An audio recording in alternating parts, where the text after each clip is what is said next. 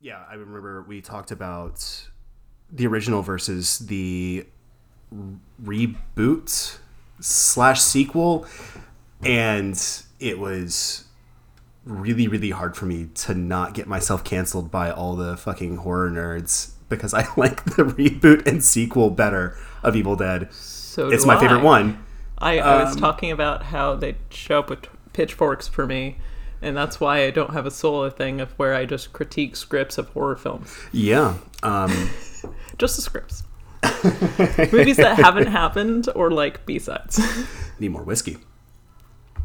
Yeah, this is helpful because I haven't done this. I haven't done the only talking thing in 6 months. Yeah. Well, welcome back.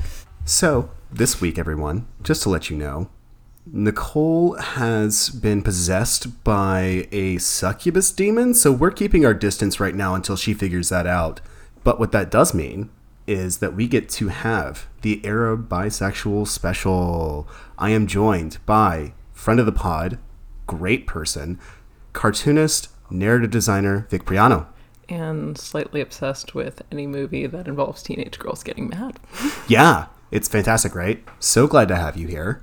So stoked on this. We've been trying to get you on the podcast for a minute, and I'm so glad it's this movie. I love this movie. It's so fun. This movie's so much fun. Why? Another thing about the movie is why aren't there any butts? Oh, it's because it would focus too much on boys. Yeah. Yeah, a lot of titty, not a lot of booty. I like to think of it as the Nightwing-like scenario where... Right. Yeah.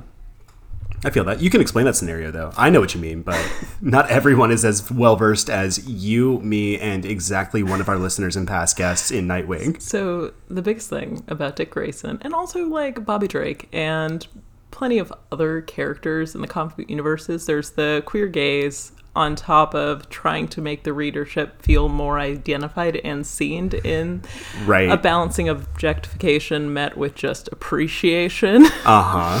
And I feel as though Dick Grayson, the less problematic Batman, deserves all of the love for that. He does. And for that ass. You could bounce a quarter off that. It's the gymnastics. Gymnasts. Good luck to all of you. This is what I get to do. This is what goes into the podcast. Exciting. There's like a lot of me doing that. This is new in like 3 different ways because I really haven't done it in like half a year. So I'm like, oh, this is strange to hear my own voice. Yeah, I do it once a week. So you're all warmed up. So you're at least not being like you're being a dumb bitch. Look, I'm always a dumb bitch. That's my whole brand. I'm like nervous that I'm like, in my mind, I'm like, I just got off depression. And I'm like, oh, am I wasting your time by my nerves? Nah. Nerves are welcome on this podcast. Nerves of steel. At least liquid steel. And I meant Jessica Biel. Oh. Nerves of Biel. Nerves of Biel. Got you. Ah. And so I was also very vocal about not everything needs to be remade. Some of the originals look great. Let the Right One In did not necessarily need a remake, especially since it added a whole layer of just cisgendered erasure to the entire film. That film's a trans narrative, and we did cover that when we talked about it. Yeah. But it's a trans and queer narrative up and down.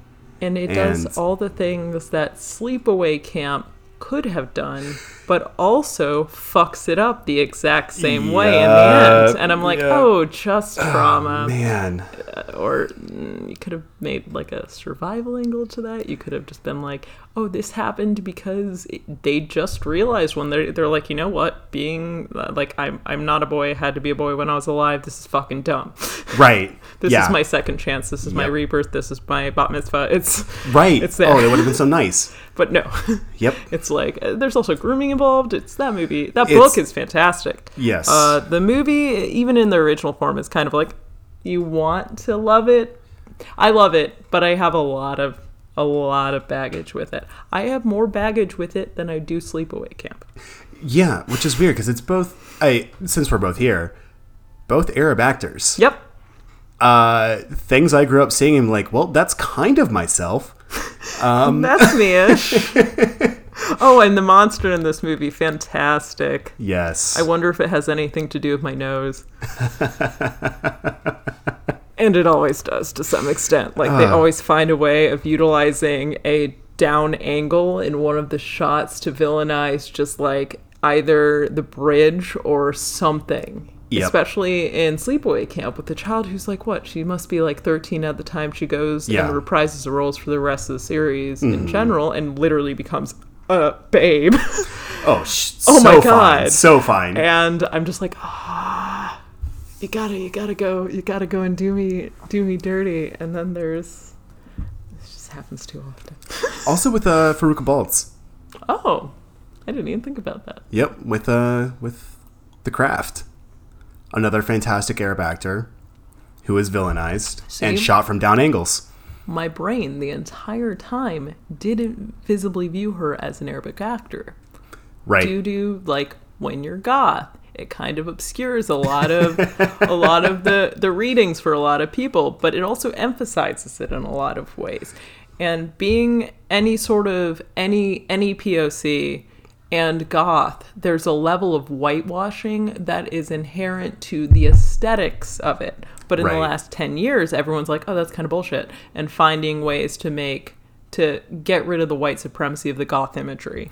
Yeah, and the punk imagery. That's why we loved Green Room, because Alia Shawkat was allowed to be the Arab beautiful woman that she is in a punk band in a movie about Nazis. Yeah. It's fantastic. I fucking love that movie. It's so good. That's like required watching on so many different levels. And, it's perfect. Oh, God. There's really nothing wrong with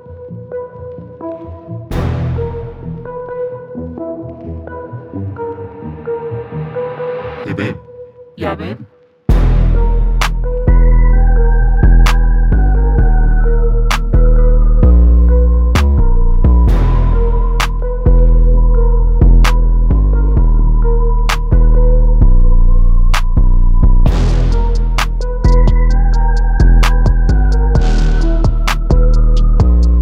You don't have anything to say that actually helps. There's no point in saying it all. It's not criticism, it's just nagging.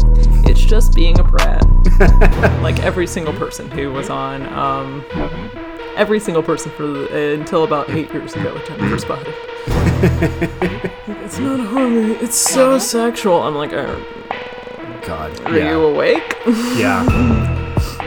So that brings us back into the movie, which we should talk about, I guess. So, it's so weird to do this without the structure that I'm used to. It's not like, it's not your fault at all. That's why I was nervous. I wasn't nervous because I never shut up once you get me going, but I was nervous because you're missing the binary of it. Right. And I am non-binary, so I can't sit straight, can't talk straight. It's like you have to carrot dangle. You're like, Vic, you can focus. Here's the thing. There's very little straight about either of us right now. And Nicole's not straight either, but she at least knows how to order things. What is order? I'm all chaos. I've never played a non-chaotic character in D&D.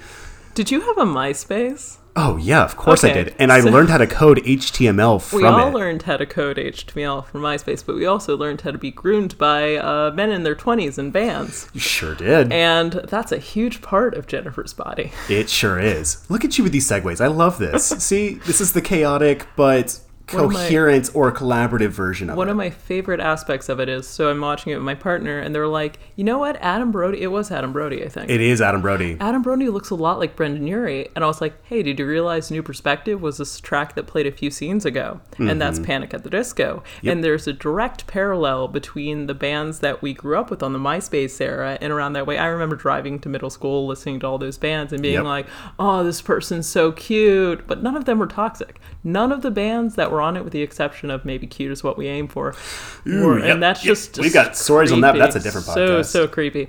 I remember actually when I was a teenager, I went and met Panic at the Disco at a photo shoot, and it was such a positive little moment for me because it's just adults that acknowledge, they were kids, they were still like 19 at the time. Yeah. But like it was cool to be like able to be in a space with a band that wasn't being creepy. Yeah. Unlike Low Shoulder. Unlike Low Shoulder, who is also a mockery of the Killers. So it was supposed to be Brendan Flowers. Yeah. He is supposed to be Brandon Flowers. Which is such an innocent choice. Right. Because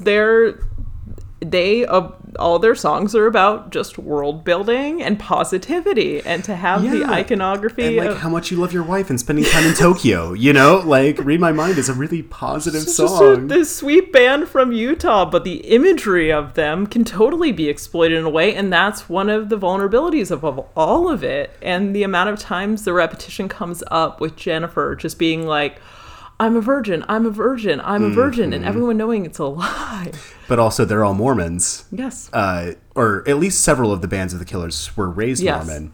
And so they're like, yeah, we're going to play with that. Like, that was Diablo Cody's. That was one of her inspirations for it. Was literally watching the film, the music video for Mr. Brightside.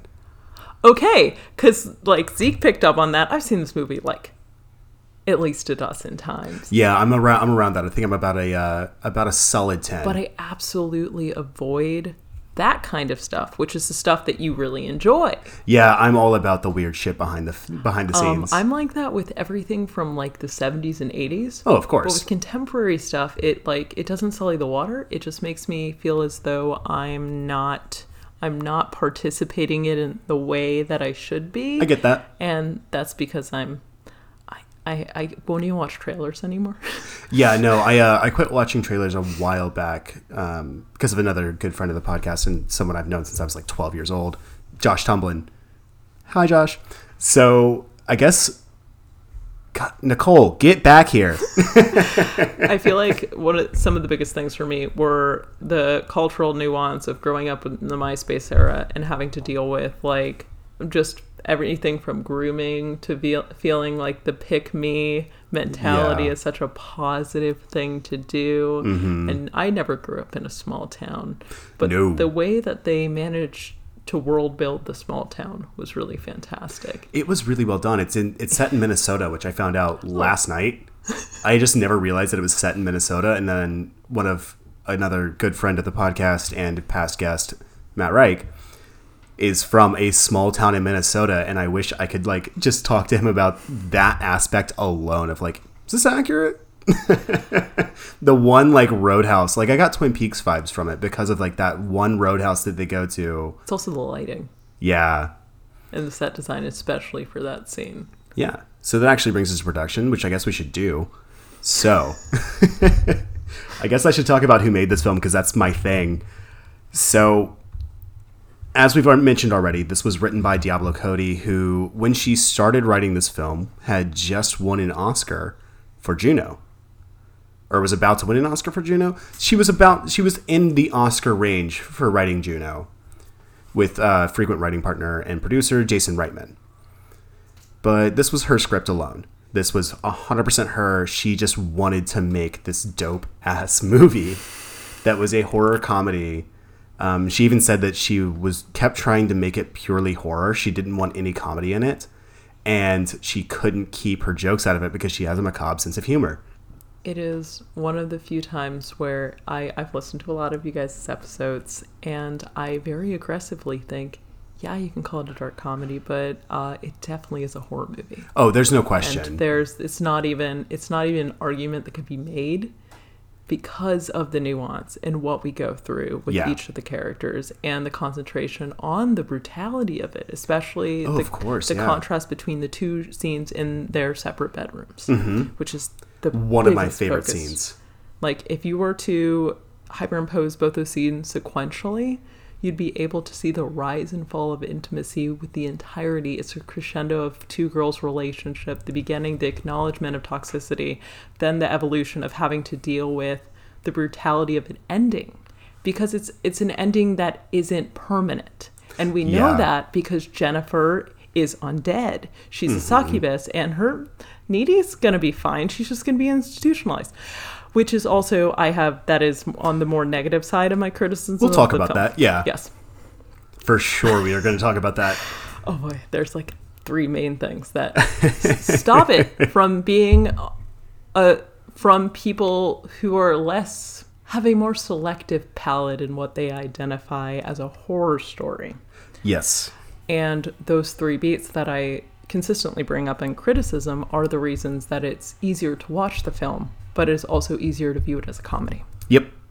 I 100% understand that. I can't wait to like get into the meat of that. That's gonna be so much fun. Yes. Because where I mostly come from is there's three things to it. It's the world building concept of it. How does the scene work and how does it inform everything within the setting? Yep. And how can you interact? How can you project yourself into it while still hearing characters out? 100%.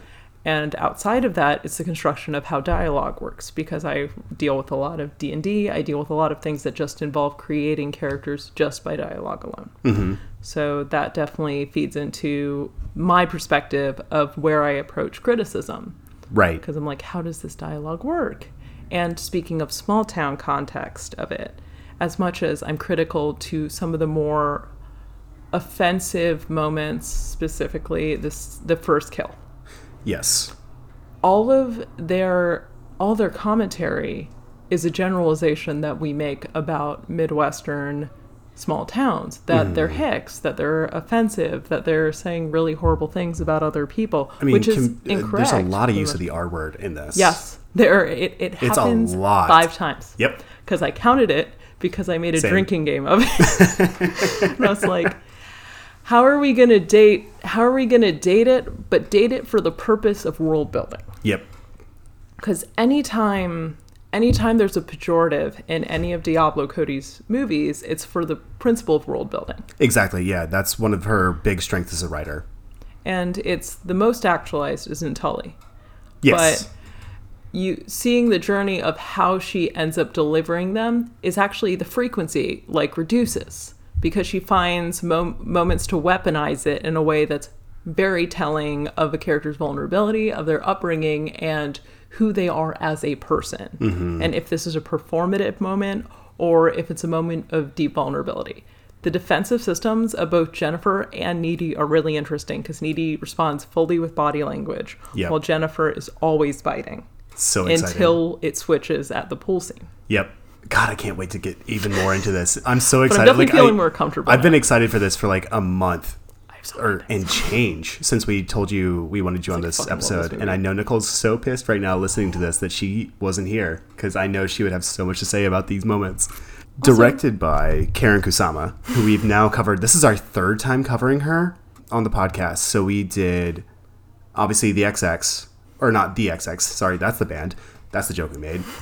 So she did XX, which we covered a few months ago, where she directed one of my favorite short films ever with Her Only Living Son, the sequel to Rosemary's Baby that it didn't need, but actually did.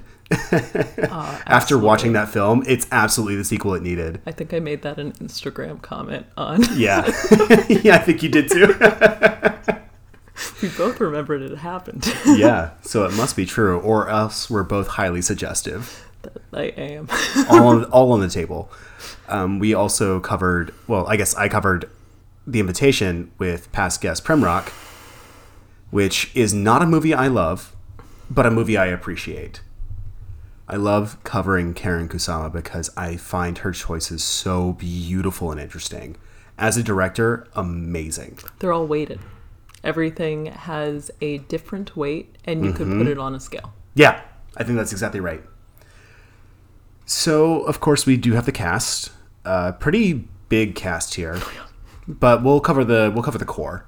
So, we have Megan Fox as Jennifer, coming right off of the Transformers and Maxim. Yep, the Maxim Hot 100. Right, did she win #1 that year? I don't know. I was coming into my own queerness. Nor am I. You could say far from. I like, God.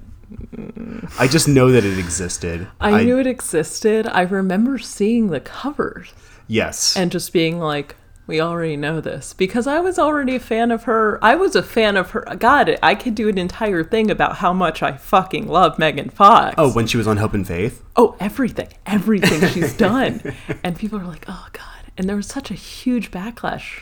There's been a recent resurgence that we're also going to talk about, but I just saw a tweet the other day. It was like, did we all just collectively hate Megan Fox because she was so fucking hot? Yes.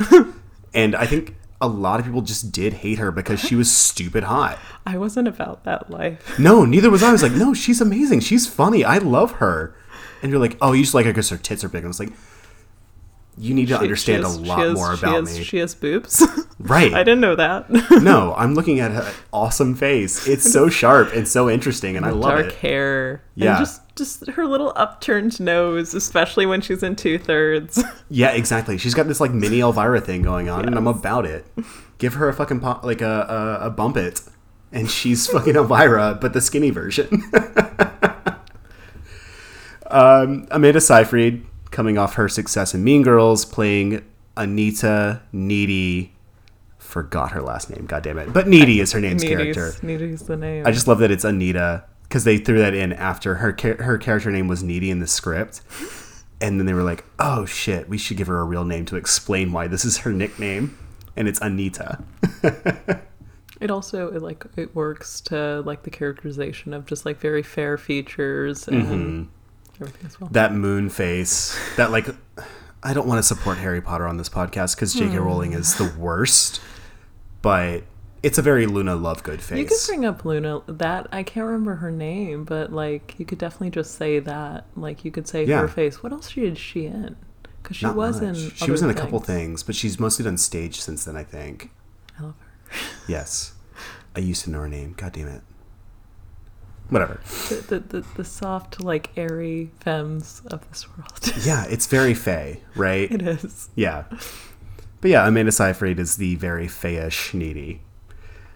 Johnny Simmons as Chip, who I refuse to not call Young Neil because he was also Young Neil in Scott Pilgrim vs. the World, which is one of my favorite movies of all time, and controversial opinion, my favorite Edgar Wright. Say what you have to say. There's an emotional pause because I'm trying to really approach it in a reasonable way. Because I know if I rewatched Shaun of the Dead right now, I wouldn't love it as much as I used to. It's still amazing. I have recently rewatched it. It still holds up. Hot Fuzz holds up. No, Hot Fuzz hits different actually. now. No, I agree with you because I'm being reflexive because I don't want to immediately agree because of course. I don't like pandering, and this is why it's one of my favorite films. Because that movie does not pander. No. But a certain view can make it seem like it's pandering, and that's what's so subversive about it. Yep. Yeah, no, I'll agree. Scott Pilgrim vs. the World. Best Edgar Wright. But it's totally because of the bathroom scene in the hallway where I get to hear so good Legend of Zelda music. Just go. But now I get that from every cloud rapper on the world, so I'm appeased. Including the guy who, the wonderful, wonderful friend of the podcast who wrote our theme, Seth Haken, actually has a whole EP of anime sounds that he produced, and it is amazing. It's so much Gundam. It's fantastic. I'll have to send it to you. I really enjoy what TikTok has done for producers. It's so good. We have my high school crush, Adam Brody, as Nikolai, the lead singer of Low Shoulder, and I guess the true antagonist of this film, to a certain degree. It's like you don't want to give him the power. I know, right? I'm like, no, you suck, but also you are the... If we're identifying an antagonist, it's supposed to be Jennifer, but I don't think it is. Oh, no, she absolutely isn't the antagonist. It's because there's that moment, this secondary moment when they're in the bedroom and having the conversation. Well, the second scene in the bedroom where they're having the conversation about what actually happened to her. Yes. And it's an assault scene. Yeah. And the fact that they end up making the credits where they end up dealing with revenge proves that the film itself is not a rape revenge story. Nope. But instead, that is the love letter to her friend who's lost. Mm-hmm. And that's her time. Those 3 minutes are her time to avenge and accept what happened. Yeah. I really want to talk about the credits, too. One of my favorite credit scenes of all time. Possibly my most. Also, Jennifer's Body's named after the whole song, right? It is. And the fact that the ending credits choose a different whole song. Yep. We are on the same page, and I'm so stoked about it. I love the soundtrack of that film. It's a lot from my high school years. It's a lot for mine as well. I was a punk and metal musician in high school. If I haven't mentioned this on the podcast before, I was in the music industry in Nashville from ages 14 to 24. And I started as a punk and metal musician playing dingy goddamn clubs in Nashville where I had X's on the back of my hands and still got drinks as a 14, 15, 16-year-old. Sorry, Ma. You already knew this. And it reminded me a lot of that. Of like, no, I knew a lot of the musicians who performed in this film. Like, I knew Panic at the Disco. I knew Motion City Soundtrack. Yep. I won't go into it for legal reasons, but I knew another certain band from Nashville, and they may have stolen a lot of my music, and I may cut that. But I grew up playing shows at the Knitting Factory when I was 14. There and you go. everything moved. That's another reason where I was like, oh, I get to do this one because Yep. I was also a teenage musician with X's on my hands. I understand. and a tattoo that no one knows about. Other than that, I guess the notables, weirdly Chris Pratt playing a cop, which is his most believable role. My partner looks up at the screen. They're like, holy fuck, is that Chris Pratt? I'm like, yeah, he's playing himself. Yeah, a cop. It's like, he's so nasty. I'm like, Yeah. well, just because somebody gets muscles doesn't change that. Yeah, no, he's a cop who is a statutory rapist. Yes. And clearly does not know how to perform anal correctly. In the words of Jennifer, I have the entire department in my back pocket. I'm not going to get taken in. Uh-huh. Those There's are a the lot exact we can dive words. into. We're going to dive into the sexual politics of this movie. It's probably the most interesting part of it. It's so cool. Which is a real competition because this movie is amazing. Making some fantastic little, like, almost cameo-esque appearances, but actually get to deliver lines that change the tone of the film. J.K. Simmons as the hook-handed Mr. Robleski. Yeah. I forget he's in this movie every single time because he plays, like, he's J. Jonah Jameson. He's, oh, fuck, what's the villain from Portal 2? Cliff Johnson. Cave Johnson. He plays Cave Johnson in Portal 2, who is the person who invents the entire structure that creates the entire story of those two games. He is a big Whiplash. He's a big bombastic character, and I love him every time he's in a movie. But Diablo Cody knows how to use him. Because she cast him as Juno's really supportive father. And then this, like, nebbish... I hate to use this word because I hate the alt-right. Cuckish teacher of English, is it? I don't know what he teaches.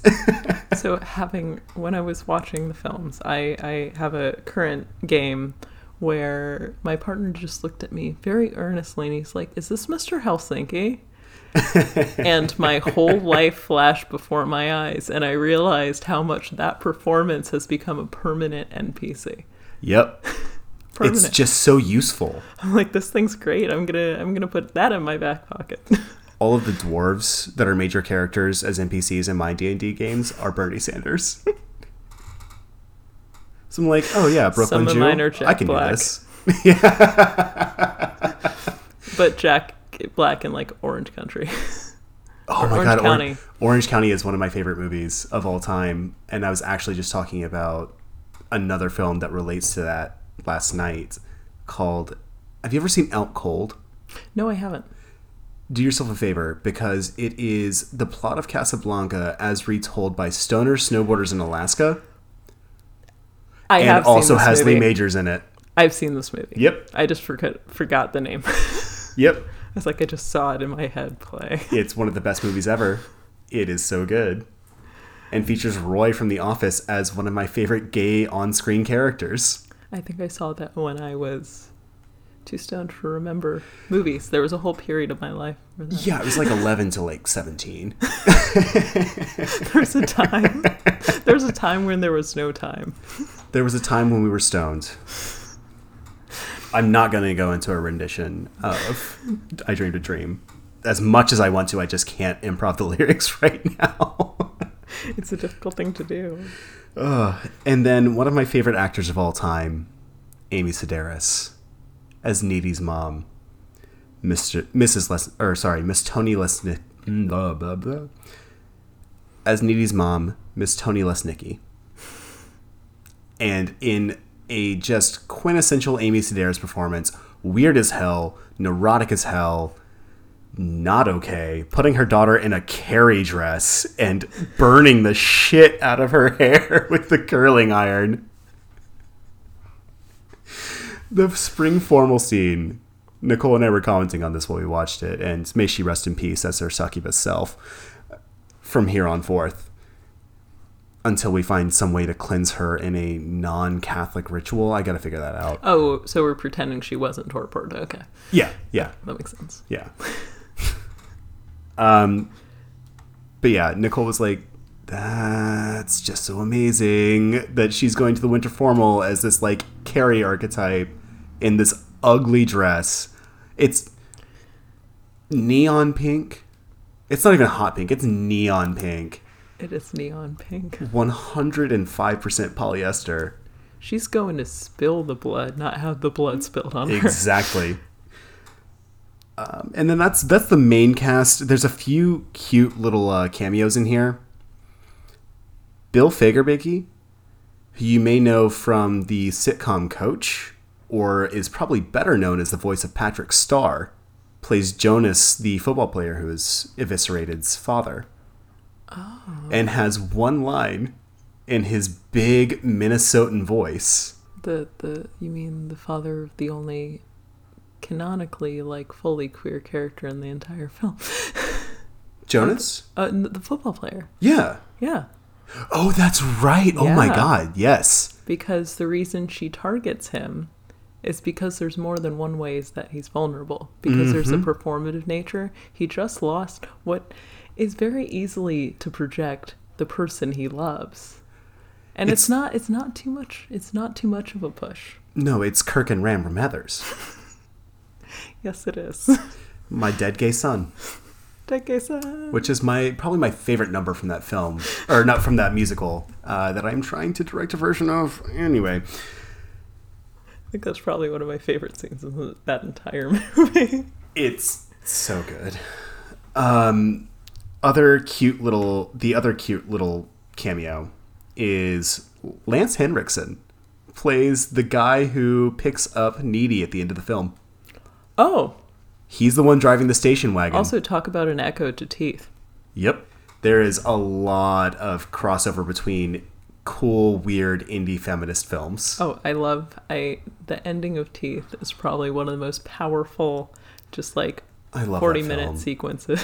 I love that film so much. Love that movie. A lot of people don't, which is stupid, but that relates back to this film, which a lot of people don't love and is amazing. To be fair, it is one of those few films that you can't get too upset with people because it has a very heavy content warning on it. It does, The yes. incest is very difficult.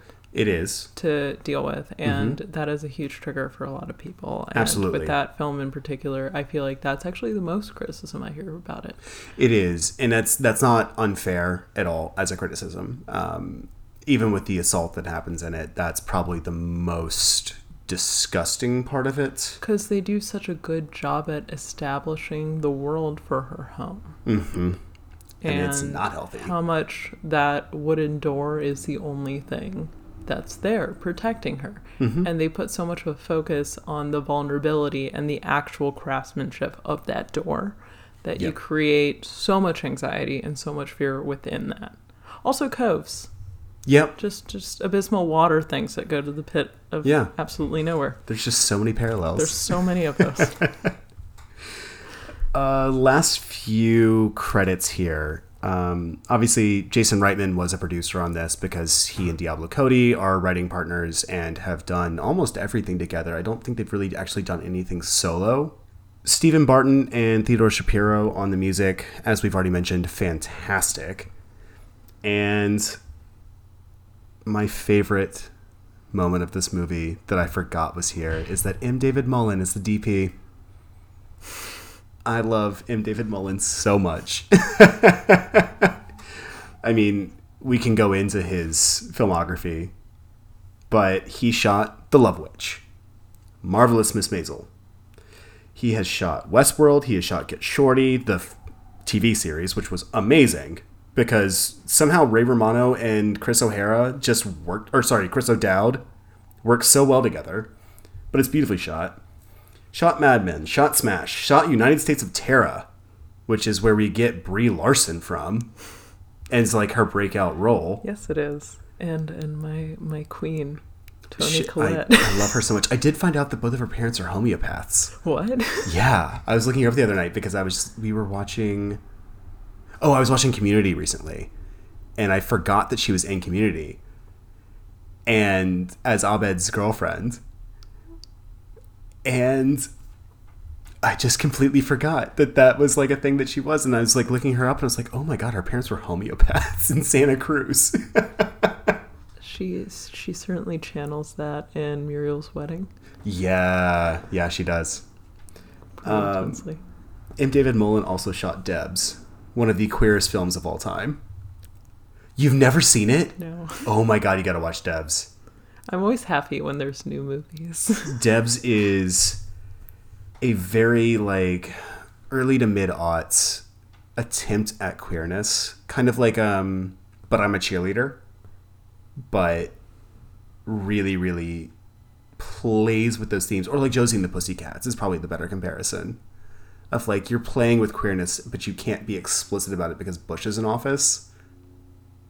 That sort of thing. I understand that as a fictional concept. But yeah, and David Mullen is one of my favorite cinematographers. Yours too, right? Yeah. Like, yeah. I mean, what can we say other than fuck yeah? I don't have the eloquence for quite as more than fuck yeah. I don't either.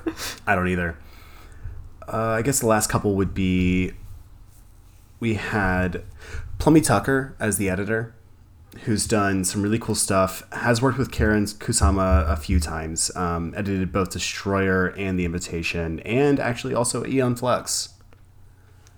I remembered it from Aeon Flux. Yeah, which is an okay movie.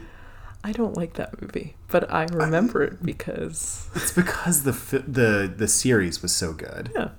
And again, Nicole is sad that she's not here because she wants to talk about Aeon Flux and how much she wants to get an Aeon Flux tattoo. And then, the yeah, iconic we had... one or Say it something again? else? Because there's so many iconic scenes that I could see translated as a tattoo. The fly in the yeah, eyelashes. that's what I figured. Yeah. That sounded like a that's basic response, but it wasn't. It was like, duh. No, it's the Venus flytrap eyelashes. Yep. Who Because doesn't that's need such those? that is the iconic scene, I think, right? Yeah. From that. There's a few. There's the information makeout. Yes. Like the little pod tongue thing is another huge one. That's as a well. really great one. The train scene Yes. is what you're talking about? Yep. That one is Just like one of my favorites. Two the trains. elasticity of the bodies and like it feels so desperate and I love it It's so much. So body horror in a really weird way. Yes. God, Aeon Flux is so good. The film, the show, fantastic. It's like I have an appreciation for that era. The Resident Evil / Aeon Flux cinematic universe thing. And it's not a positive recollection. It's just, No, it's pretty bad. There's just something really weirdly compelling about it to me. Yeah. It's movie rubbernecking. That's what it is. Yeah. Ooh, that's really good. That's really solid. That's the right thing to say. Just can't look away. No.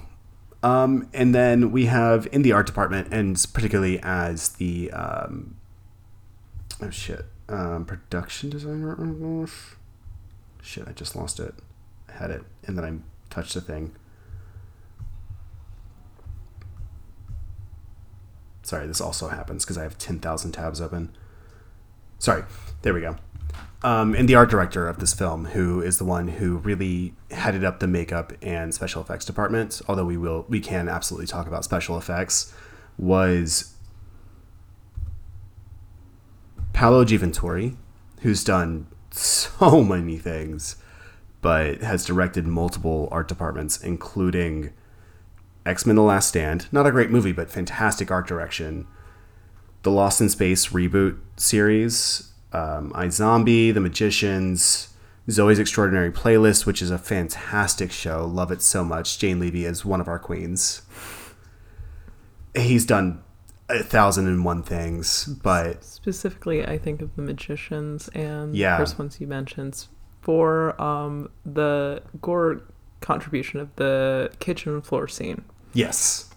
And how you get the almost mermaid / merfolk bile Yep. rather than like the deep forest bile, because it immediately is like harpy, mermaid, succubus, not ew, this is just a sludge monster that fell into the ocean or fell into a lake or something. This is a fully different thing. It's sexy sludge. Sexy Sludge, our new podcast where we talk about sludges that are sexy. Don't tempt me. There's so many I can think of.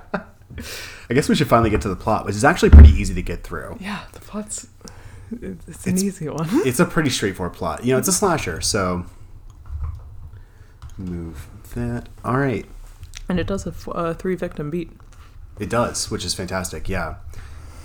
I love that the best victim beats are always odd numbers. God, the abandoned house one is rough. Because I want to protect all the little goth boys of this world. God, all those little Fallout boys that I used to make fun of so much when I was... Because I was punk, right? Oh, no, I know. Now as an adult, I look at that, I'm like, I want to protect this kid. I would have kicked the shit out of that kid as a teenager. I was Jennifer as a teenager, and now I'm like, I don't know, I guess I'm J.K. I was a Simmons. sharp. So that says what it needs to say. It's why we carry bats now.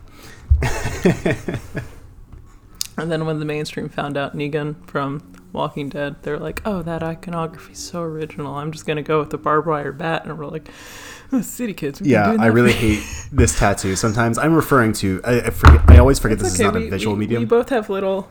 you've got your master sword. I've got my bat with nails. We both have little weapons. No, I almost got that one. Yeah. Like me and my friend were just like, what am I going to get? I was like, I'll get a little sword with a skull on it.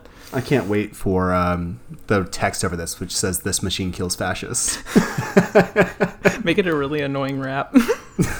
I just want to... Look, I love Woody Guthrie, but guitars don't kill fascists unless used appropriately. Bats with nails in them do a great fucking job. Let me just go ahead and say that for the record. There were no bats in Jennifer's body. Not a single one, which is really frustrating. Yes, but the weapons in it... The weapons are great. Were fantastic, because they were all intimate. Yeah. And all fully skill and intimacy based. Mm-hmm. So let's get into that. Sorry, just thinking of the penetration scene. So good. So good.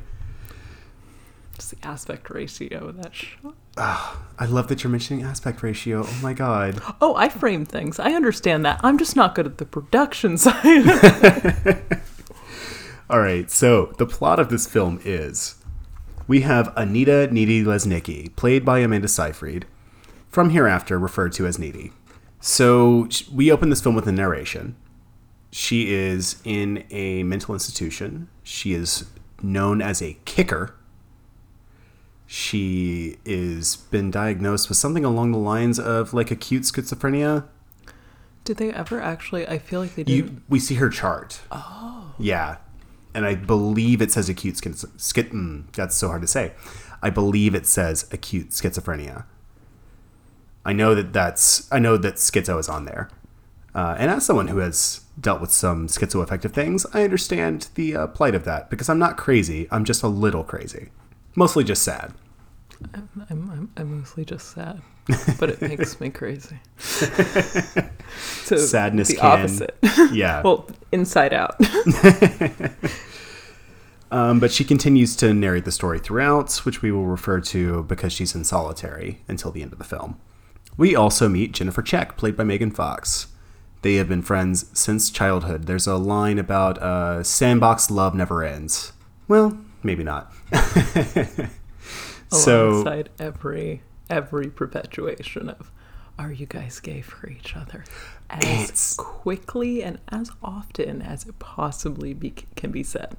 Yeah. And balanced, too. Mm-hmm. And when it comes to that particular narrative, you don't hear the balancing of that. It's usually the dorky, like, very quiet girl that's nebbish and has the glasses is always the one that's pining and longing. But from the first few scenes, we get that it's equative, that it's equal. Yes. Even if there is a subtlety of the abuse there.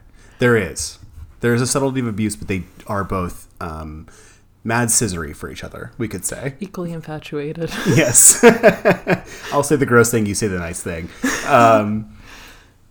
Nicole would also like me to say that it is ridiculous that they try to make Amanda Seyfried ugly in this. It's a very she's all that moment. My but partner I feel like was talking about that too. Yeah. They're like, I don't know how they pulled that off. How did they make her eyes and boobs smaller? Right. And I'm like, I don't know. I said the same thing. I was like, yeah, she's got moon eyes and moon tits. Like, How did it work? Yeah, it's full moons on both, and it's like there is a nice line about when they're about to go to the club, as they call it, but really it's just a roadhouse. It's called effeminate grooming as a response to misogynistic culture. It's females grooming each other in a way that makes them feel like they have power and agency outside of situations that they usually don't. And when I say females, I just mean femmes. I definitely don't mean, and I don't even know why I use that word. It's not a word I use in my regular life. But yeah, the grooming scene of that. Yeah. Of her being like, you can't do this, you can't do that. Honestly, that's probably some of the few lines with Chip where I'm just like, I don't care. Yeah. Like, why are you talking? He's such an idiot. So, Needy is dating Chip, a.k.a. young Neil, from Scott Pilgrim. Johnny Simmons' character. Jennifer is the popular cheerleader, but only in name only, right? Like, she's a Heather to herself, but not to the school. It doesn't seem like she controls the school other than, like, the dick-having population. It's actually said that 2 years ago was when she had the social status. Exactly. In the pool scene, that's established. Yes. That she had a falling out with that social status and forever projects that insecurity onto Needy. Correct. But doesn't blame her for it. No. Oh, God, I just can't wait and I'm so excited to talk about more of the politics of this movie between the two lead women-bodied characters, femme-bodied characters, right? Femme-bodied is probably more what I should... The two lead femme characters. Yep. Let's just say that. Because their bodies do matter in this, and that's the only reason I'm using that word. Especially Jennifer's body. Oh, wow. Oh, shit, I just got that. And that's okay if you actually think about the lyrics to that song by Hole. It hits, and I know I'll stop, and we can go to the soundtrack at any other point because I'm so obsessed with the narrative beats that Diablo Cody hits with her soundtracks. Sure does. But God. So they're going to see this bullshit indie rock band, probably the level that I was at. Like, you're playing local clubs. Like, you are not a big deal. Someone has heard of you, but you think you're way the fuck bigger than you are. I remember the first time I got signed. And I was having a lot of, like, flashback near trauma, not true trauma, during this film, because I was in multiple bands that were, like, signed by local marketing or production agencies or whatever in my late teens.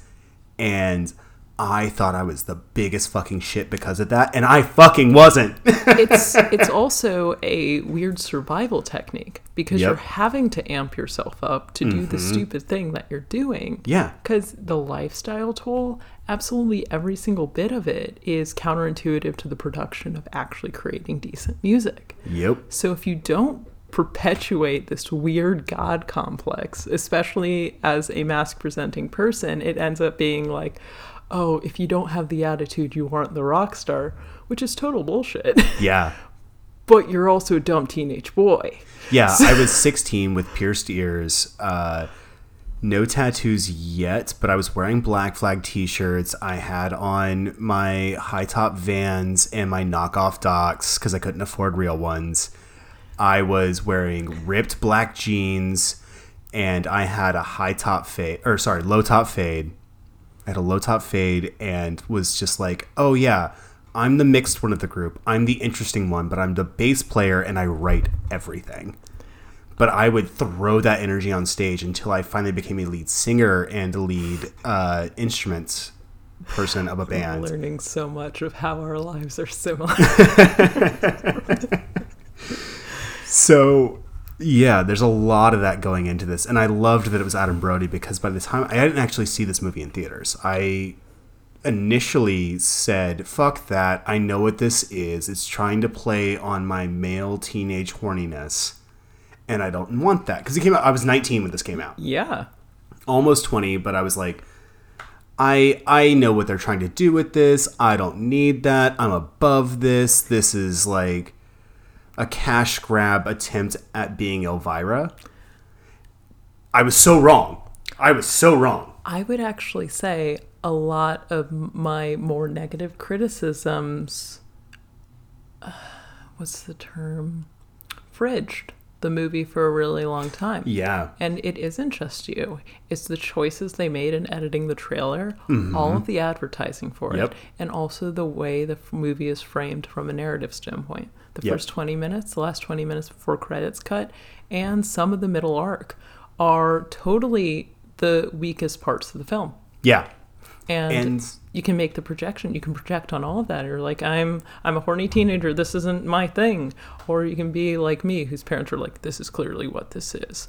And I'm like, oh, you guys, you're so woke, but you won't agree with me on Sucker Punch? Okay.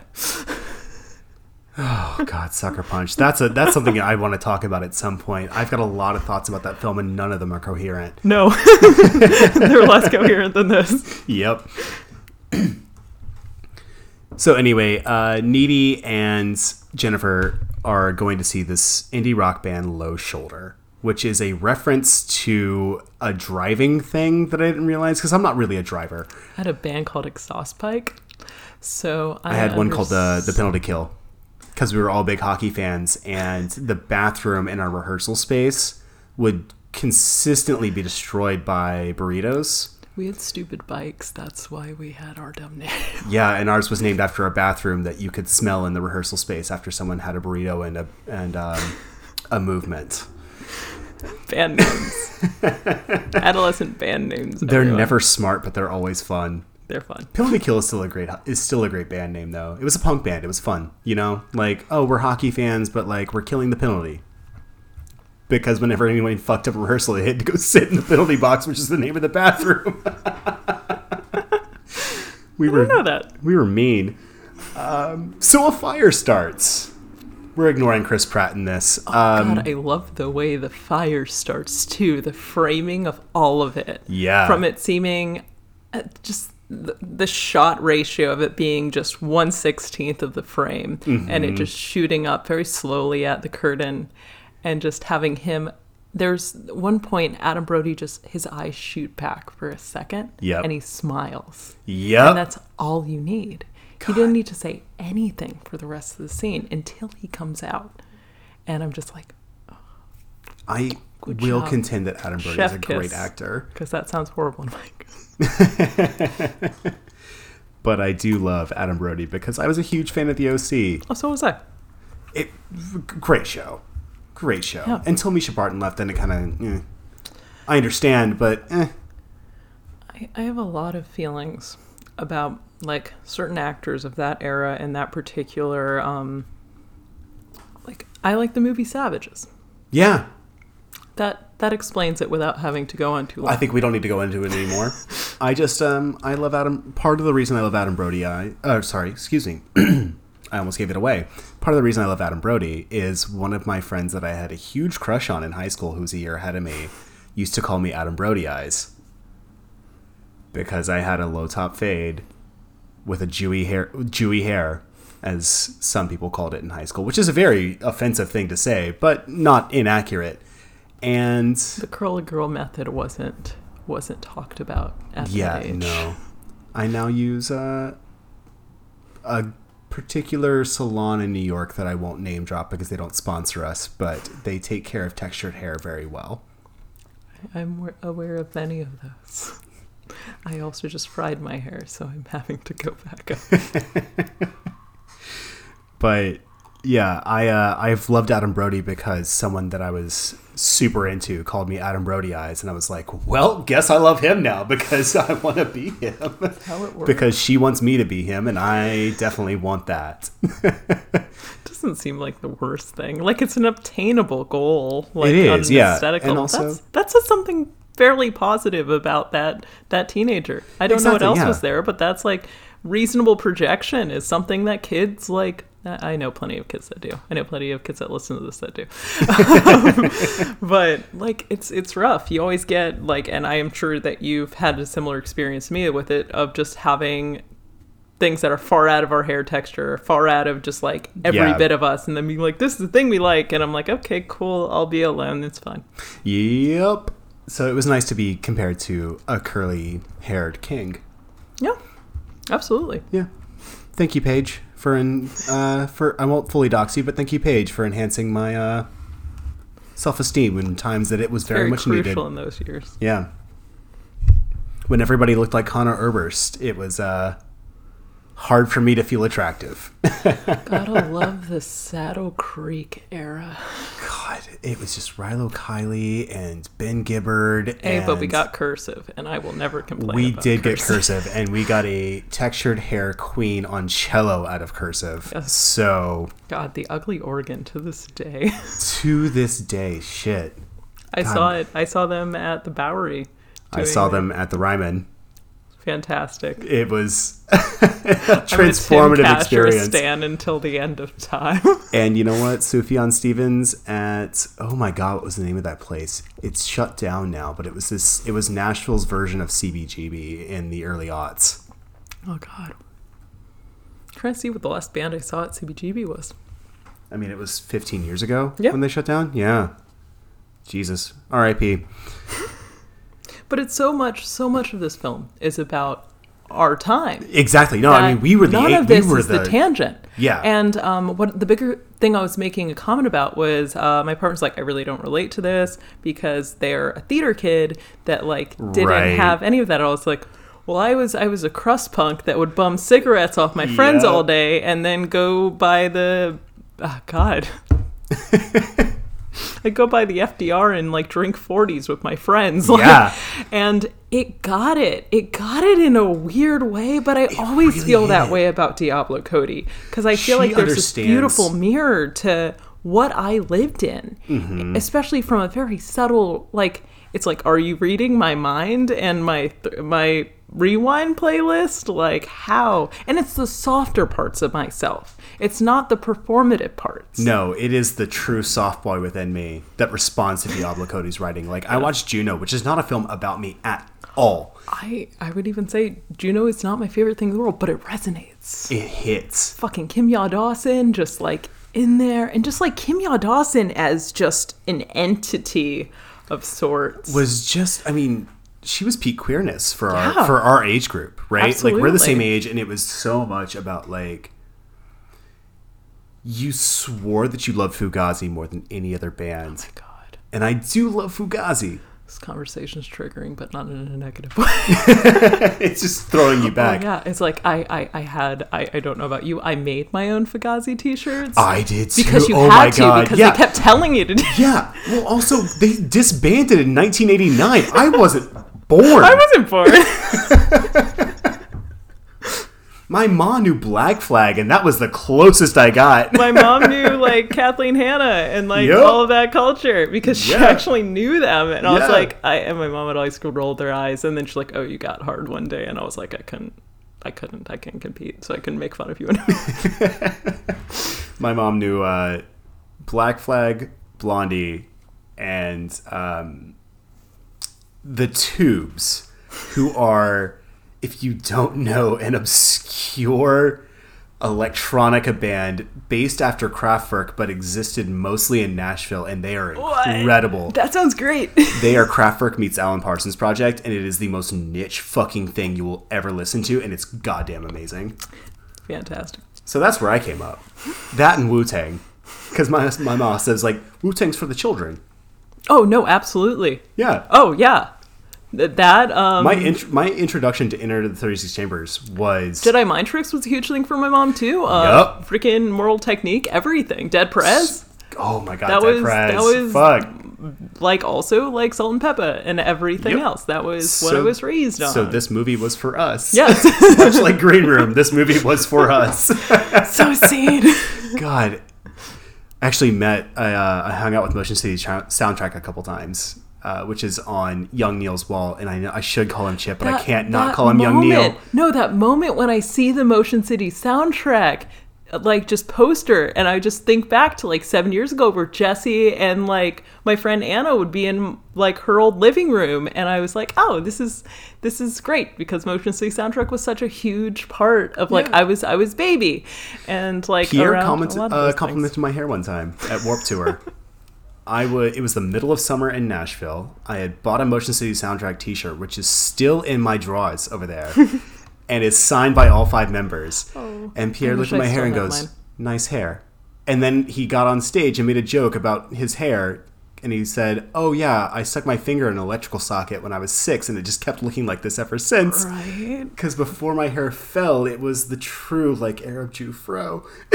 And so it was 10 inches long, but just went up and out. I looked like a bad Goku. I love how my brain isn't playing like I just have That's What They Say When You All Fall Down, and like one of their first it was like their EP, I think. Yeah, it was. And like I just have that in my head right now, and it's like when I found that band, it was so seeing that in a film, and I was like, yeah. There's also, I think she has a Say Anything poster in Tully. Yes. And just having a lot of the people that kind of got me out of the toxic parts of punk culture on like the walls of things was just really nice. They have their every single one of those bands under the sea has their own problems. Like I had a whole thing about like in this about bringing up the parallels between Through the Trees and The Quiet Things You, Jesse Lacey, and all of that, because that was immediately what I thought of because of the melody. Yep. And brand new. And I was like, oh God. A band that I grew up on and taught me how to play music. Ate every bit of it. Yep. Especially when they went to the Devil. And Devil and God Raging Inside Me is one of my favorite albums of all time, and I hate that about myself. Oh, so do I. I hate the evolution of each of those albums in relation to it because it creates this ugliness, but it's so real and so visceral in Jennifer's body. Yeah. It's like we have the whole evolution of that moment in her death. Yep. So we should get to that. I could say so much more about like Let's Get Fucked Up and Die, which is my favorite, LGFAD. My favorite Motion City Soundtrack song, because it just hit me exactly where I lived. Time Turned Fragile is mine. Solid call.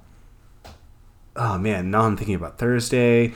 We'll get into this off mic, but oh my God, we could go in on like mid-aughts. That's why I was so excited about this movie, because it's everything and the response to everything at once. Yeah, it was front and back, and it was so intense. And it was so honest about it. Yep. It knew exactly what it was. I love that about this movie.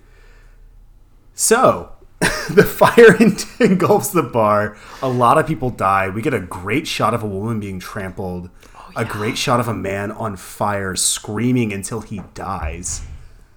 And it's an isometric shot, too. It is, yeah. You go from left third to right third. Yep. In those shots, and it's beautiful. Because the middle third is still that one post in the bar. And it rotates around it and keeps everybody in thirds, and it's so solid.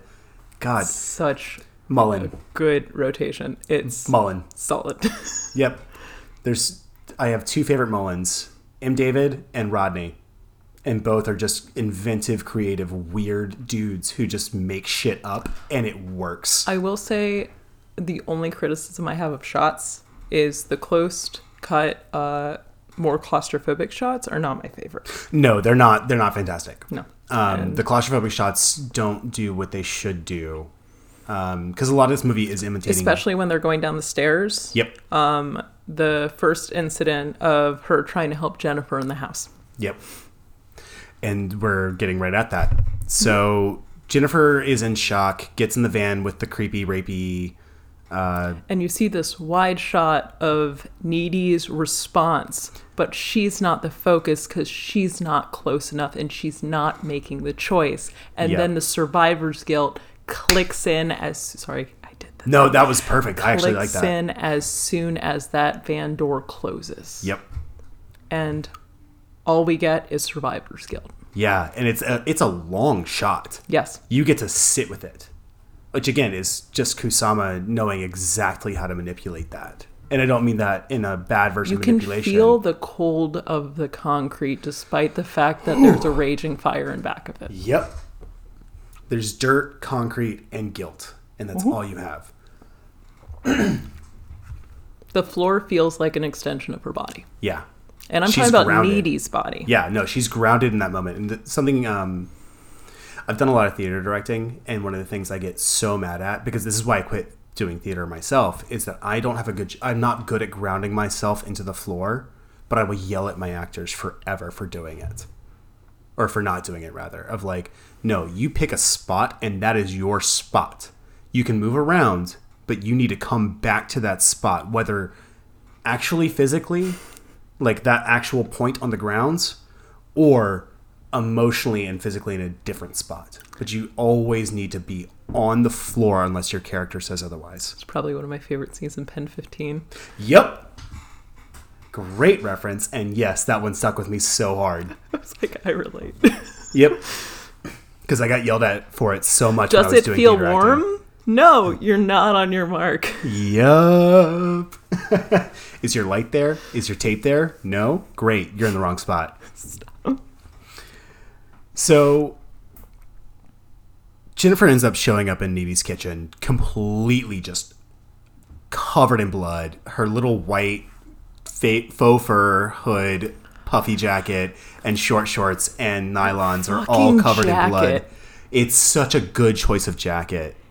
It is a time machine of a jacket. It is 2007. It is in a jacket. Flat ironing your hair and trying to tease the back. Not my scene, but we all knew them. We knew them. I knew every single one of them. It was the popular girls from my high school who would come and hang out at my shows and didn't want to go on dates with me, but did want to be near me. They wanted the edgy social clout without the commitment of any sort of status, invisible status, right? Dissolving. Yeah, because I was the broke kid at a private high school on scholarship, and playing grungy clubs downtown. And they wanted to go to those grungy clubs because some of the cool guys also played those grungy clubs. And this is where I'm going to make the transition to All Time Low and seeing them at the Knitting Factory when we were all about that age. Because they have a track in this movie. They do. It's Toxic Valentine. It is. Oh my god. The soundtrack of this movie is also itself like a little time capsule, time machine. Oh, absolutely. And I'm thinking of that particular show because that girl went with me. Mm-hmm. And that was that girl for me who was totally a straight girl who would just manipulate me at every option she got because of the codependency of our dynamic. Almost like Jennifer. Almost like Jennifer, where God. we were standing at the show, and I remember we're going back for a second, because they're standing in the audience, and Jennifer's paying complete attention to Adam Brody's character. Yep. And she extends her hand out and grabs Needy's hand. Yep. And Needy looks at her. And I feel the chill. Yeah. Like run through my entire spine of knowing that electricity was never meant for me, but having held that hand at that show so many times, and knowing this person is just creating a moment for them that has nothing to do with the energy just being like, I sound very like I'm gonna get into it a little bit more because we have telekinesis, we have astral projection, we have all sorts of things with like just I don't want to call it telepathy, but when the girls can notice each other right in the beginning of the scene with Chip and her talking before Jennifer picks her up, Needy knows Jennifer's right outside the window 5 seconds before she's there. Yeah. And that electricity is something that's so part of that early / mid-high school's bond with somebody who, God, what is that song? I think it's Maps by... Yep.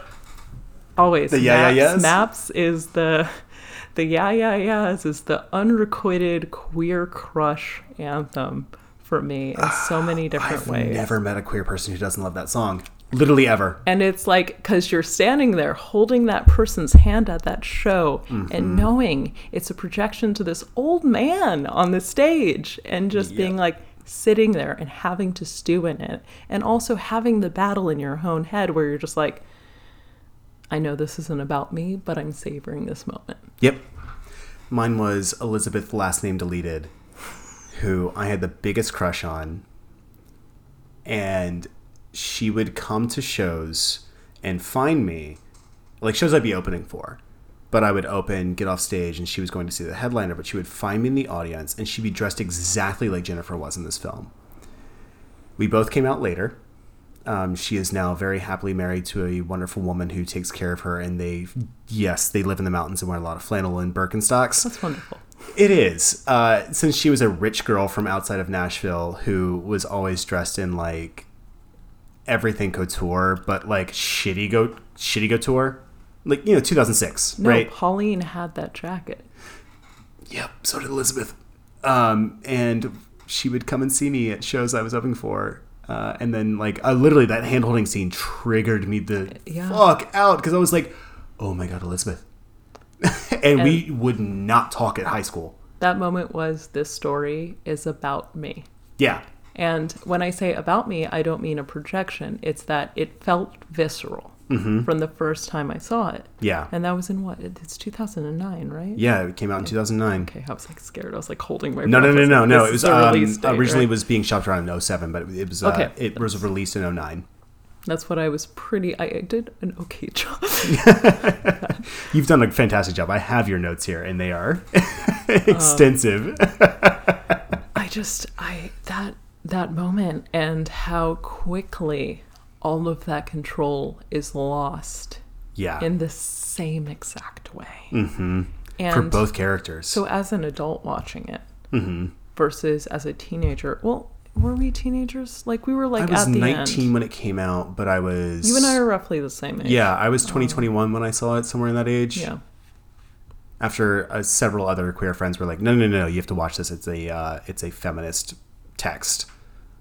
Yeah, no, it was around then. But watching it the other night, I actually had a full adrenaline reaction to, I need to save that girl. Yeah, And both of them. Both of them, because neither of them can push. Neither of them can break through that cold, like almost winter, like fall energy. Like I said, the space between the two girls is ice. The entire floor is frozen in comparison to the backdrop of the fire. 100%. And there's a void between them. Mm-hmm. And it's completely created by just the need. Yeah. A need that is purely hormonal. It's not based in logic. It's based off of, oh, I listened to this one song alone and felt a connection. Mm-hmm. And when you're a child, and they're children. They're children, and yeah. the movie brings that home. Yeah. In a scene we can talk about yes, much later we on. Are about, yeah. You, we're not too far from it. You've seen my notes. I have, and I'm very excited. That was one of those that really stuck out to me. So Jennifer appears in Needy's kitchen covered in blood, rips open a rotisserie chicken while Needy comments that was for later in the week. Because that's the natural response to something horrifying happening. Like, Yeah. I've had a friend overdose in front of me, and I kept saying, like, no, but you have a paper due later this week. You have to do the thing. Right, because you don't focus on the clear thing happening. You focus on the you focus on the non-terrifying things. It's like, oh, this interrupts your life flow. Heck, I got frustrated with a girl who got roofied at a show because she needed to take her circular contacts out before we took her to the hospital. And I was screaming at her, and she was screaming back at me, being like, no, the doctors can't see me with the orbital side pupils. And I'm like, what the fuck are you talking about? It's that trauma moment where you focus on the bullshit. Yeah. She's like, that was for later in the week. We're not supposed to eat And it we right know now. her mom wasn't going to care. No, her mom is pilled the fuck out. In a wonderful connection, since we're on the, I didn't mention this up top, but we are still in Scream Queens. And I think both Megan Fox and Amanda Seyfried should qualify for Scream Queen status. Like, that's why we're covering this movie this month. Is because they both should be way more respected in horror culture than they are. Absolutely. This is an advocacy moment. I was expecting, even in that year, for her to be like the monster Yeah. moving forward. Not the last girl, but the monster. Yeah. And not in a mean girl sense. No. In a sympathetic, this is what culture has done to us sense. And that is the And- through line of this film. Yeah. I mean, it's all about what culture has done to... It's even what's through the trees. I'll let that happen. No. But yeah, Jennifer vomits all over Needy, and the vomit like spikes up in this very Matrixy Joy Division type way. I always see Joy Division when I see the vomit. No, I understand. It's their most famous graphic. I mean, I'm not to be blamed for this, right? I also think of the adaptation of Jeff Vandermeer's Annihilation. Yes. Magnetic puke. Yep. God, yeah, that's exactly right. Which we've already covered on the podcast, and is such a good movie because Alex Garland just understands how to do horror in such a cool way, and all sci-fi. Anyway, that's another episode. That's several other episodes that we are still yet to get to, even though we've covered him twice now, 3 times. Fuck. There's just certain favorites on this podcast. It's not like we're weirdos. It's fine. It's not like I have the A24 officially licensed book of Ex Machina sitting right over there. You don't bring up that movie to me. That's fine. I can't stop. Well, we might do a second episode on Ex Machina. It's just, we're talking about isometric design. Yep. And then I will close that. Yep. We're just going to leave that alone for now. So, Jennifer's fine. Needy is freaked. And then the gaslighting begins. Exactly. So, Jennifer kills Jonas. Our Ram to our Kirk, or our Kirk to our Ram, I'm not sure, but I do want to keep making Heather's references about these two because it is clear that they do love each other. God, the way that she grows into him. Mm-hmm. There was a lot of reviews about this book, about this. It was eventually a book. It was a graphic novel I later. didn't know that. Yeah, it was a series of graphic novels later. It's really funny that I don't know these things. I'm glad I don't know everything. It gives nice me to things learn. to find Exactly. and learn. They're fun to read. They're not the best, but they're fun.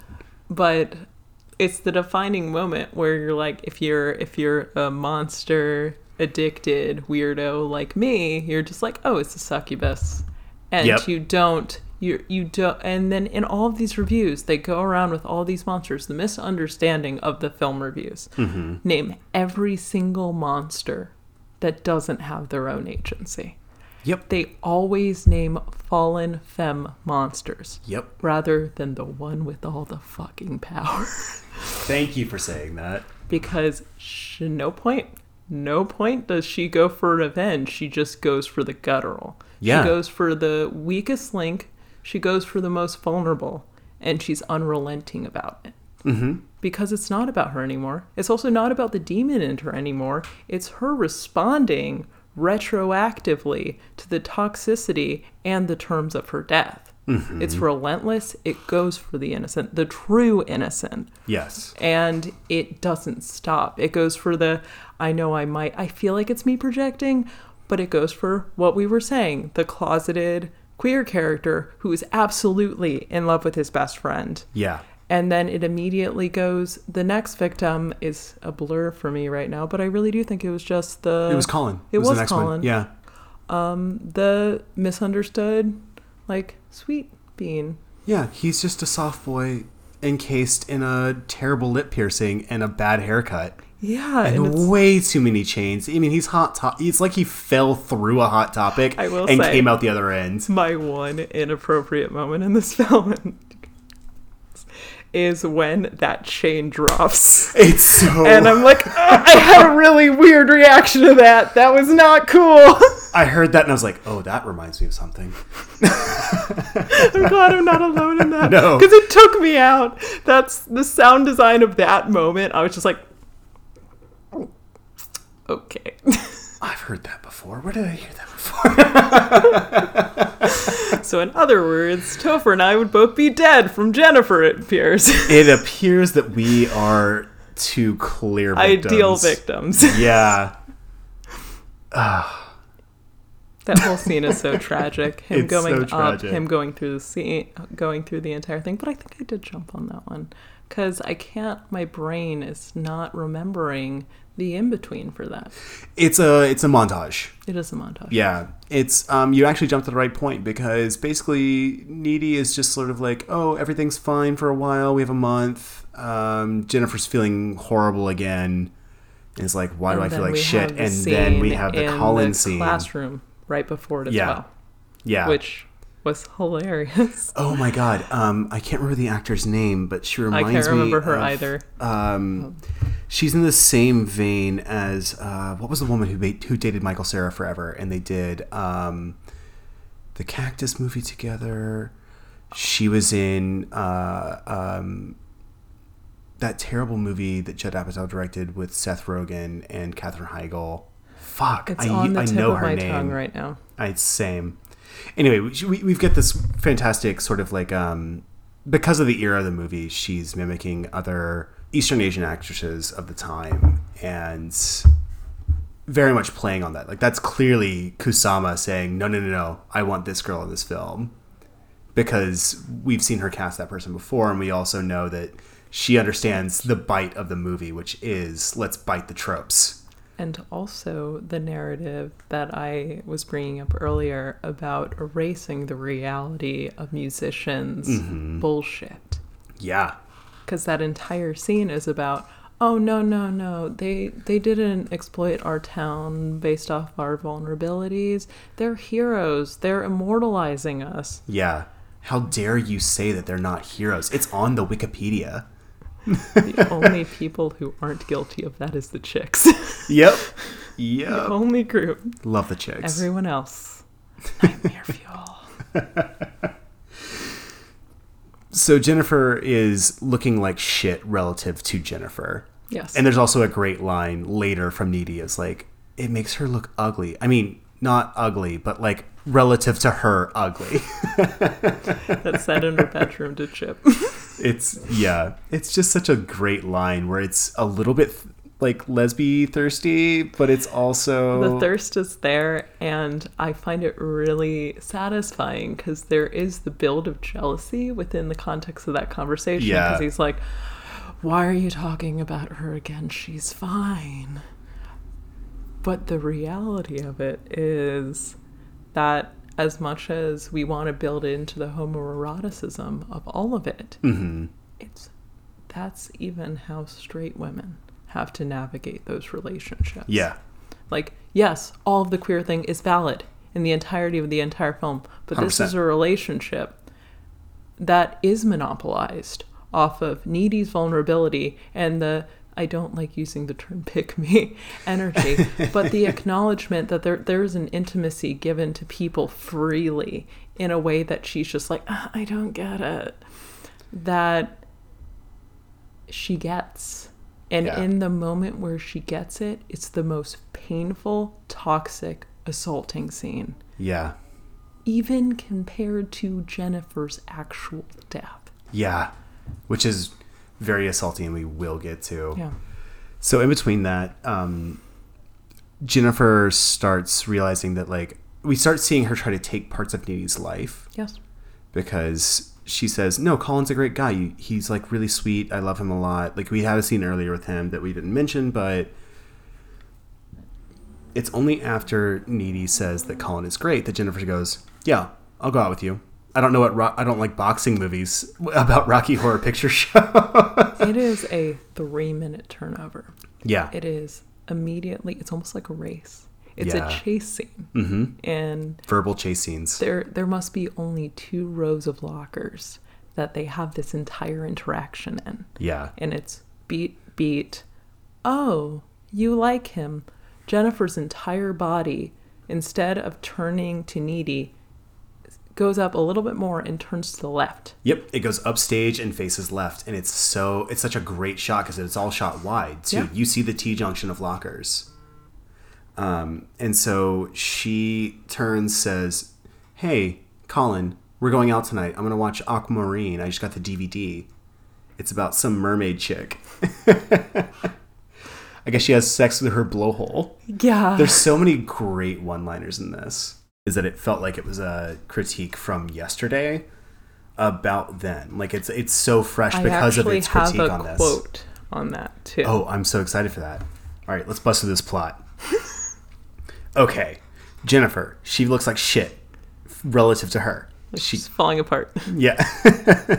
She sees that Needy wants Colin in a certain way because monogamy is mostly a lie. Some people can achieve it, but not most. Yeah. Not successfully and not happily.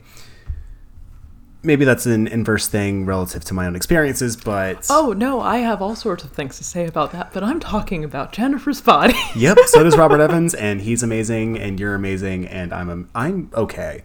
And we will have a whole separate thing about that. Yes. But, so she invites Colin over to a house. She's like, "I'll text you my Addie." I just can't get over it. The language of this film is so perfect. Like, as a writer... you take a real risk when you time capsule your language. Yes. This film only exists for people born between like 1988 and 1994. No one else will understand the language of this film. No, nobody that doesn't understand Eat Hot Chip and Lie cannot understand this film. If you weren't an early fan of Vine... this is not for you. But there is, very, very explicitly aughts language in this. And not in a... there are critics of this film who we will not name because they're boring.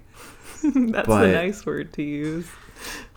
Who thought this film was all about Jennifer's body. Which it is, but they misunderstood what that meant. Or about, like, trying to be trendy. They were like, "Oh, it's hipster." It's like, no. This is not hipster. This is normcore. Anytime I hear the term hipster used by a middle-aged straight white man in a critique, I cringe a little because I'm like, oh, I'm sorry, Daddy. Did you forget that your life's really boring? That you have to call things outside of yourself hipster? It's cool. It must suck because you're not invited to the party. Right. Sorry that you don't get to hang out with Ben Gibbard.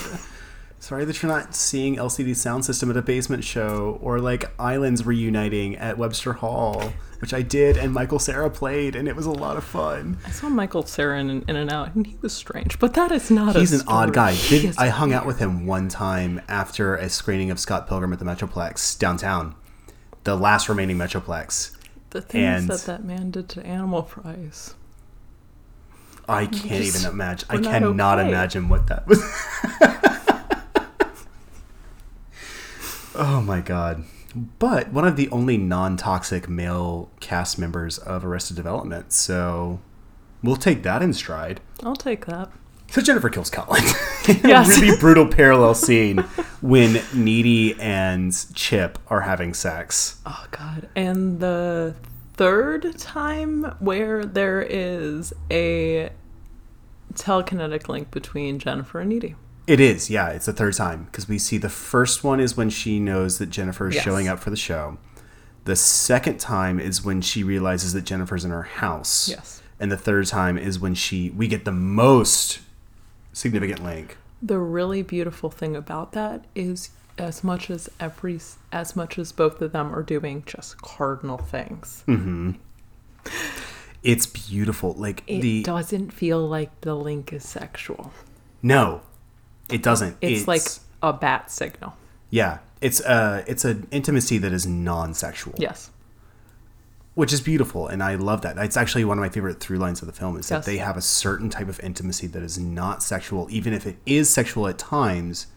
That's why I'm so aggressive about like my language in relation to it, because that's where the violation is. Yeah. The violation is not the sexual violation, which is coming up very shortly. but it is the violation of the trust between the two of them. That sandbox love, as Needy calls it. It is the reminder of the thread that's still very much there between the two of them that both of them are trying to snuff out. Mm-hmm. Well, one of them's trying to snuff out. The other I think one, they both are, actually. I'd love to hear more. I would love to say more. So, Needy starts. This is a beautifully built scene, and all love to Karen Kusama because this is clearly her direction, not just and Diablo Cody for the writing, but the direction clearly came on set. This is one of those moments where you can tell the difference between writing and direction, and it's Needy moaning in what sounds like passion but is actually fear, and it's a great acting moment from Johnny Simmons. Yeah, where you see that high school boy thinking like, oh, I'm destroying, I am crushing this box. And I'm using gross terms only because it's exactly what a 17-year-old boy would say. They managed to also, like, the way that they have him positioned is in the just very doughy, like, soft, like, I don't know what I'm doing, so you just get on top, kind of. It's a shallow missionary. He does not know what penetration is. And doesn't know how to properly dick down. Is it in, though? Questions we've all asked. And other questions of like, oh, you think that's going in? Which leads to one of my favorite lines from him, which is, again, I think Diablo Cody just understands teenagers' language. And her and Greta Gerwig understand how teenagers talk in a beautiful way. Is that a disagreement face or a... It is a disagreement face. It's okay. And I will make it very short. Go. I feel as though as much as I love Lady Bird, some of the nuances of the language feel like they're trying a lot harder. And... That's part of her style. That's fair. And it's part of her style. And it's heightened. It's Wes Anderson. Which is really interesting. Because when she performs, like in Wiener Dog... I was going to say House of the Devil, but yes. It's not there. No. She understands it as a performer, but not a director. Mm-hmm. And it's really frustrating because I love her to death. I'll actually give you that. I will say instead, I will retract that statement, and I will go with Olivia Wilde and Bo Burnham. That's good. Olivia Wilde totally understands how to heighten teenager talk. And so does Bo Burnham. Although I've heard from various teenagers that they do not like Bo Burnham now, which is interesting. It's just interesting. Yeah, I mean, he's for us, not for them. Yeah, he's not for you. Yeah. He can write you, but he's not for you. He's for us. You can have your other 6-foot-tall blonde guy, like, fine. Who is questionably queer and I can't remember his name. Oh, I was actually just referencing Bo Burnham. I was questionably queer. Oh, no, absolutely. I'm saying He's on my list of people who I'm like, maybe. Would love to hang out with you and find out. Because there's no queer person who's not also a little bit of a detective. It's maybe a toxic part of the culture. Who knows? But I can say that I'm very interested in finding out everybody. No, I agree to the toxicity and also the investigation of it as such. I just want to know. It's... Which harps back to the hand-holding. It does, and it comes back to closeted culture of the mid-aughts. Yes, it does. Because that's what I'll say. Bless you, Gen Z, for never having to question whether or not your friends are gay. Good for you. I'm so proud of all of you. I'm so happy for all of you. You never have to deal with the trauma of trying to figure out if someone wants to kiss you or not. Or, no, they have the extra layer of the people being like, oh yeah, I'll kiss you, but not knowing if they want to pursue a relationship with them. Ooh, that's your trauma that you get to deal with. We had a little bit of that, but also the whole... We had everyone's the closeted. Pete went bisexual phase. My words just could not. My God. Yeah. No. That was strange. Things being described as phases. Yes. Which this movie rebels against, and I love. That was a whole media nightmare. Even 4 years ago, that was still a tentatively strange thing. Mila Kunis, Rachel Bilson. She's dating Bill Hader. She's gay. I would describe the one thing I love about Bill Hader and Rachel I'm Bilson unfair. is that Bill Hader's great. I loved him in It. he.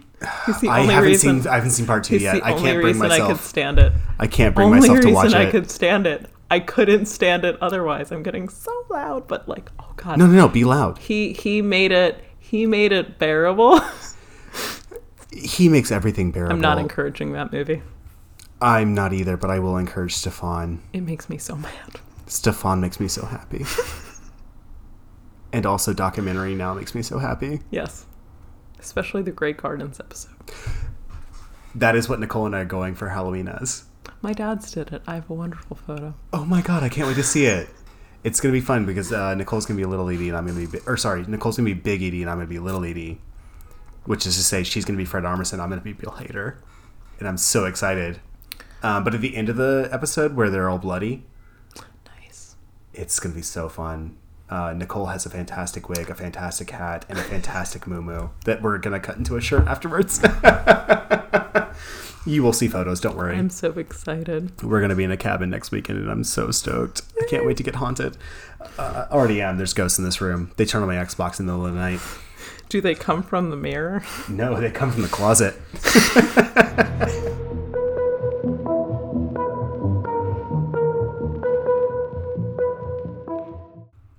Hey everyone, thank you so much for listening to part 1 of our Jennifer's Body episode. Vic and I ended up recording for 3 hours, so I had to split it in two because the conversation was just too damn good. In case you want to follow Vic, you can find them at Major Tomorrow on all platforms. That is MAJOR_TMRW. Please give them a follow. They are an incredible artist. So cool. Love their takes on everything. As always, you can find us at HorrorBabesPod on Twitter, at HorrorBabesPodcast on Instagram, and at HorrorBabesPod.com. Please hit us up. Look forward to part 2 tomorrow. That's Saturday. Tomorrow, you are getting a bonus episode on Halloween itself. Well, I guess it's not even a bonus. It's really just me giving you the rest of what you needed. Anyway, enjoy. Thank you so much, babes, for listening to part 1. Part 2 will be up tomorrow. We love you, and bye.